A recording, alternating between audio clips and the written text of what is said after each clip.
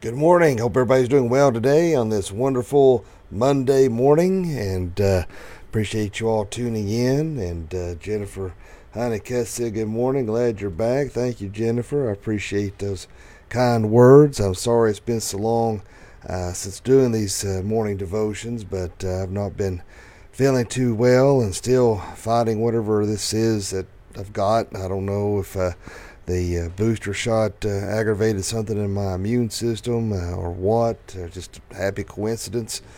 Don't know what's going on, but I've been really having a rough time. Brandy's still trying to be on the mend. She's having a rough time as well, so keep her in your prayers. And so it just seems like it's always something, one thing after another, you know. But anyway, I was determined to try to get back to doing the doing the devotions this morning, and so I appreciate you all indulging me and watching this morning. And so hello, Mike Kinsley and Darlene Barker, appreciate you tuning in. All right, my friends, well, let us at this time do our Pledge of Allegiance. I pledge allegiance to the flag of the United States of America and to the republic for which it stands, one nation, under God, indivisible, with liberty and justice for all.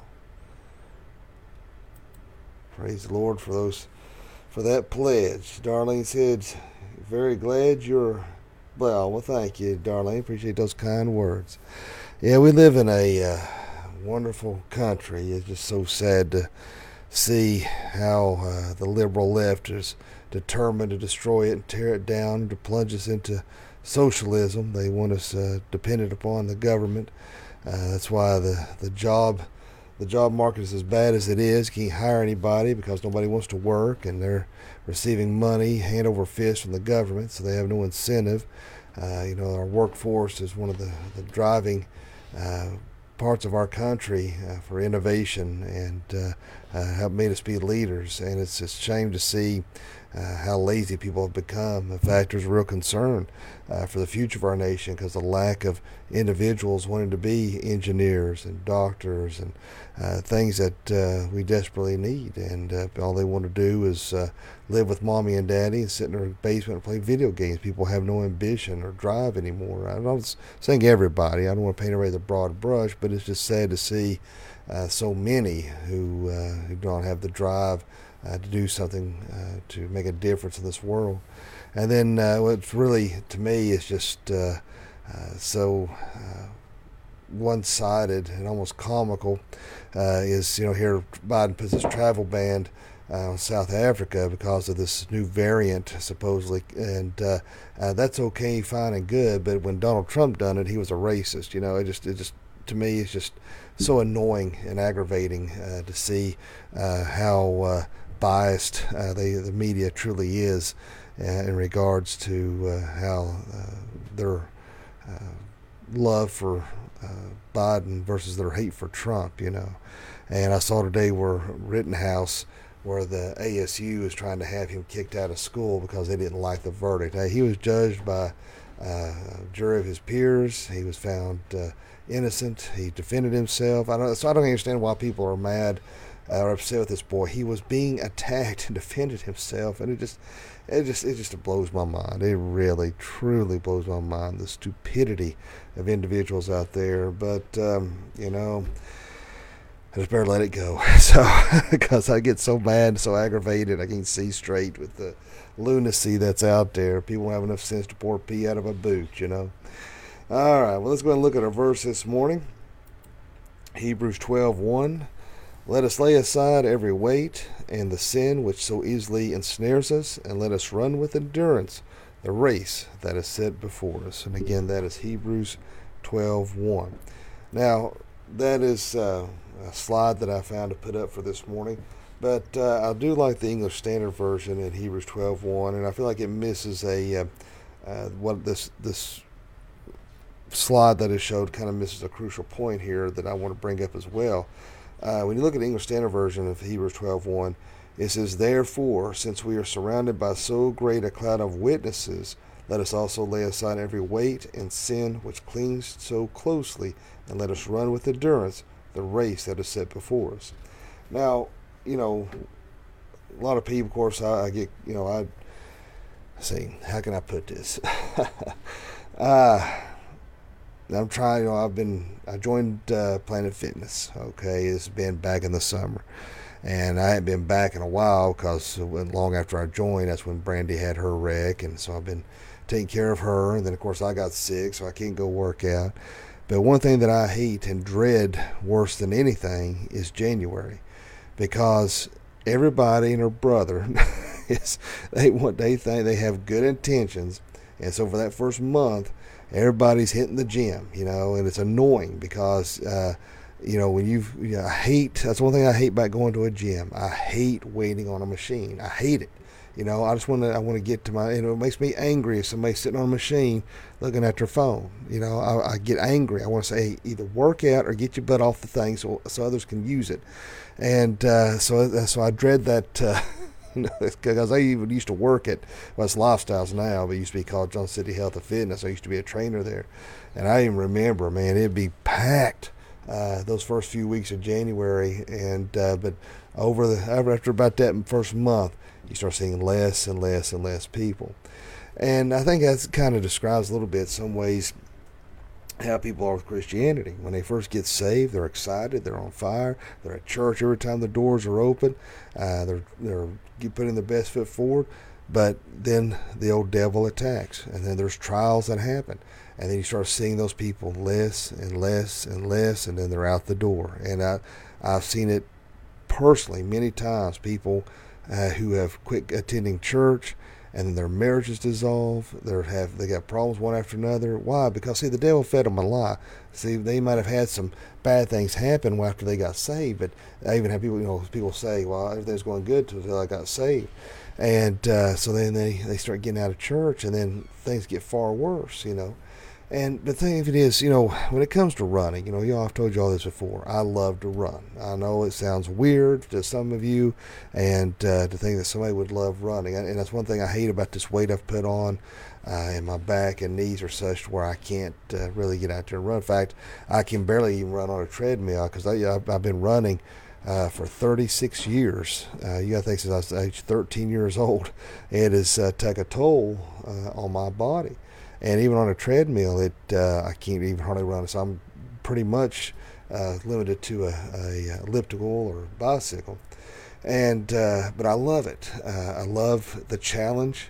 I love the endurance that and it's just, to describe it is very difficult. You've always heard the saying, for those who ride motorcycles, said, for those who don't understand, how is it? If you don't understand, if you do understand, no explanation is necessary, but if you don't understand, no explanation is possible. And it's kind of like that with running to a certain extent. It is, for those who do run, you understand there's no explanation needed. For those who don't run, no explanation is possible. There's such a thing as a runner's high, and but it's just the challenge of it all. That's why I kept pushing myself more and more. That's why I would run. I wasn't satisfied with running 2 miles. I wasn't satisfied at running 5 miles. I wasn't satisfied at running 7 miles. I wasn't satisfied at running 13 miles. I wanted to do more and more. I know it may sound odd, but it's just something about that challenge. And then when you're in that race, when you enter a 5K, which is 3.5 miles, I wasn't the fastest runner out there. I was probably mediocre at best, but I enjoyed it. I enjoyed the challenge. I enjoyed trying to push myself to the limit. See how fast I could possibly run that 3.5 miles. I was looking at my personal best. It wasn't so much competing against everyone else. It was my personal best. But see, when you run, and when you're training for a race, you can't just run 3.5 miles every day. See, because our bodies will adjust, our muscles will adjust to that, and there will be no further growth. So one day you may run 2 miles. The next day you may run 5. One day you may run 4. One day you may run 7. You have to keep changing it up, or your muscles will I won't say atrophy. That wouldn't be the right way to describe it. But they adjust. They just won't continue to grow. And so when you're in that race, at least for me, I'm doing it for, like a lot of times, my best friend Lance that died of cancer. I started when Bennigan's was still here. He used to work there. I worked there for a short time. And where Texas Roadhouse, not Texas Roadhouse, but Longhorn is now. In his name, I did a Lance Hamilton Memorial 5K. and it was very successful. Had a good turnout. And as I was running, I was thinking about my friend Lance, and I was thinking about my grandfather Leo, and that was on my mind. I was running it for them, and we was raising money for cancer research or what have you. But that was foremost on my mind. And when I read this here, to be surrounded by a great cloud of witnesses, I do believe that there is a veil that's pulled back, and that they can see down upon us during good times. Because obviously heaven is perfect, and of course they don't want to. If you're doing evil or sinning, I don't think that's something they're going to see. But I think during those rare moments when you're doing something out of pure of heart, I think that they can see. I never forget one of the last races that they had before they shut down. I know it may have been my overactive imagination, but I remember clearly there was two clouds that looked like two people watching, and I just kept thinking maybe that was my grandfather and Lance that was watching as I was pushing myself to the limit for them because of my love for them. And when we look at it, how we apply this to our Christian lives, see, when I was talking about that training, our training is the Word of God. Our training is prayer. That is our workout. That is what we have to do. We have to be disciplined. I know a lot of times you're easy to run out of the house and say, well, I don't have enough time to read my Bible. I got to get to work, or I've got to do this, or have to do that. And but the thing of it is, we don't have any problem spending that time reading the news. We don't have no problems looking at Facebook. We can make the time to watch television for ad nauseum throughout the evening or days or whatever. But yet you don't seem to find enough time to spend time in the Word. And then when that fight comes, or those trials come, you can't endure it. And that's why it's imperative that we spend that time in the Word and in prayer daily. That is our training. That is our exercise. We have to be disciplined. We have to make ourselves get up a little bit earlier to read our Bibles, to make sure that is foremost important in our lives. Now, some people may read their Bibles at lunch. Some people may read their Bibles before they go to bed. That's fine, as long as you're making a point at some time in your day to show the importance. That's what you have to do, because the endurance comes in after you have trained, after you have exercised, is when those trials hit. See, I'm one of those weirdos. The bigger and steeper the hill, I like it. And I know that sounds really weird, but I like that challenge, because once you're like your heart's beating through your chest, you're gasping for air, and I know that sounds like, boy, what fun that is, but again, it's hard to explain. And there's a hill right down below my house here on Hell's Chapel Road, and it's like this. Even sometimes the cars are hard to go, and I like that hill, and it's kind of deceiving because it's so steep. And then it looks like it's going to level off, but it's actually in reality still kind of it's going upward. And by the time you make it up to that hill, it's like it just goes forever. Once you hit that crest and start coming back down, it's almost like coasting. It's like you could breathe, take your time. And it's almost like a Rocky moment when you make it to the top of that hill, because you're just like, you feel like putting your arms up in the air, and hearing the Rocky theme. But it's because you've conquered it. You did it. You made it to the top. And that's the way it is with the trials that we may deal with. We have to have that endurance. We have to have that perseverance. We have to keep striving. And there's times when, because it's, by the time I get to that point, I think that's close to 5 miles by that point, maybe, probably about 5 miles by the time I get to that point. I think it's 7. If I go to the course when I used to run, the course would be 7. But you're at a point, you can't go back, it's too far. So the only option you have is to keep going forward. And there's times where all I can do is just keep putting one foot in front of the other, just concentrating on putting one foot in front of the other. And next thing I know, I've made it to the top. And sometimes that's the way it is in our Christian walk, is that we just have to keep putting one foot in front of the other. You can't turn back. There's no turning back, like the old song is. But we have to keep pushing forward. And in those difficult times, when all you can do is just concentrate on putting one foot in front of the other, that's when we're showing dependence upon God. That's where we're trusting God. We're spending that time of prayer, and God is encouraging us. It's like I was talking about last night, how Jesus was praying that, Lord, let this cup pass from me, in regards to God's wrath and the sin that he's going to have to endure, what he was going to have to face for us to save us. God sent him an angel to encourage him. That's why we have the Parakletos, the Holy Spirit, that helps us, that encourages us. We're hitting those very steep hills in our lives that we don't think we can overcome. Just like this hill over here, to look at it, you're thinking, there's no way. I mean, I've run almost 5 miles. I still got 2 more miles to go, and this hill is massive. And there's a lot of times when you get at the bottom of that and you're looking up, you're thinking, I just have to walk it. There's no way. But, and again, I just have to keep putting one step in front of the other. And it's like you're literally climbing. I mean, it's a steep hill. I wish I could show you all what I'm talking about. From the car's perspective, it may not seem as bad, but when you're standing at the bottom and looking up, it seems pretty high.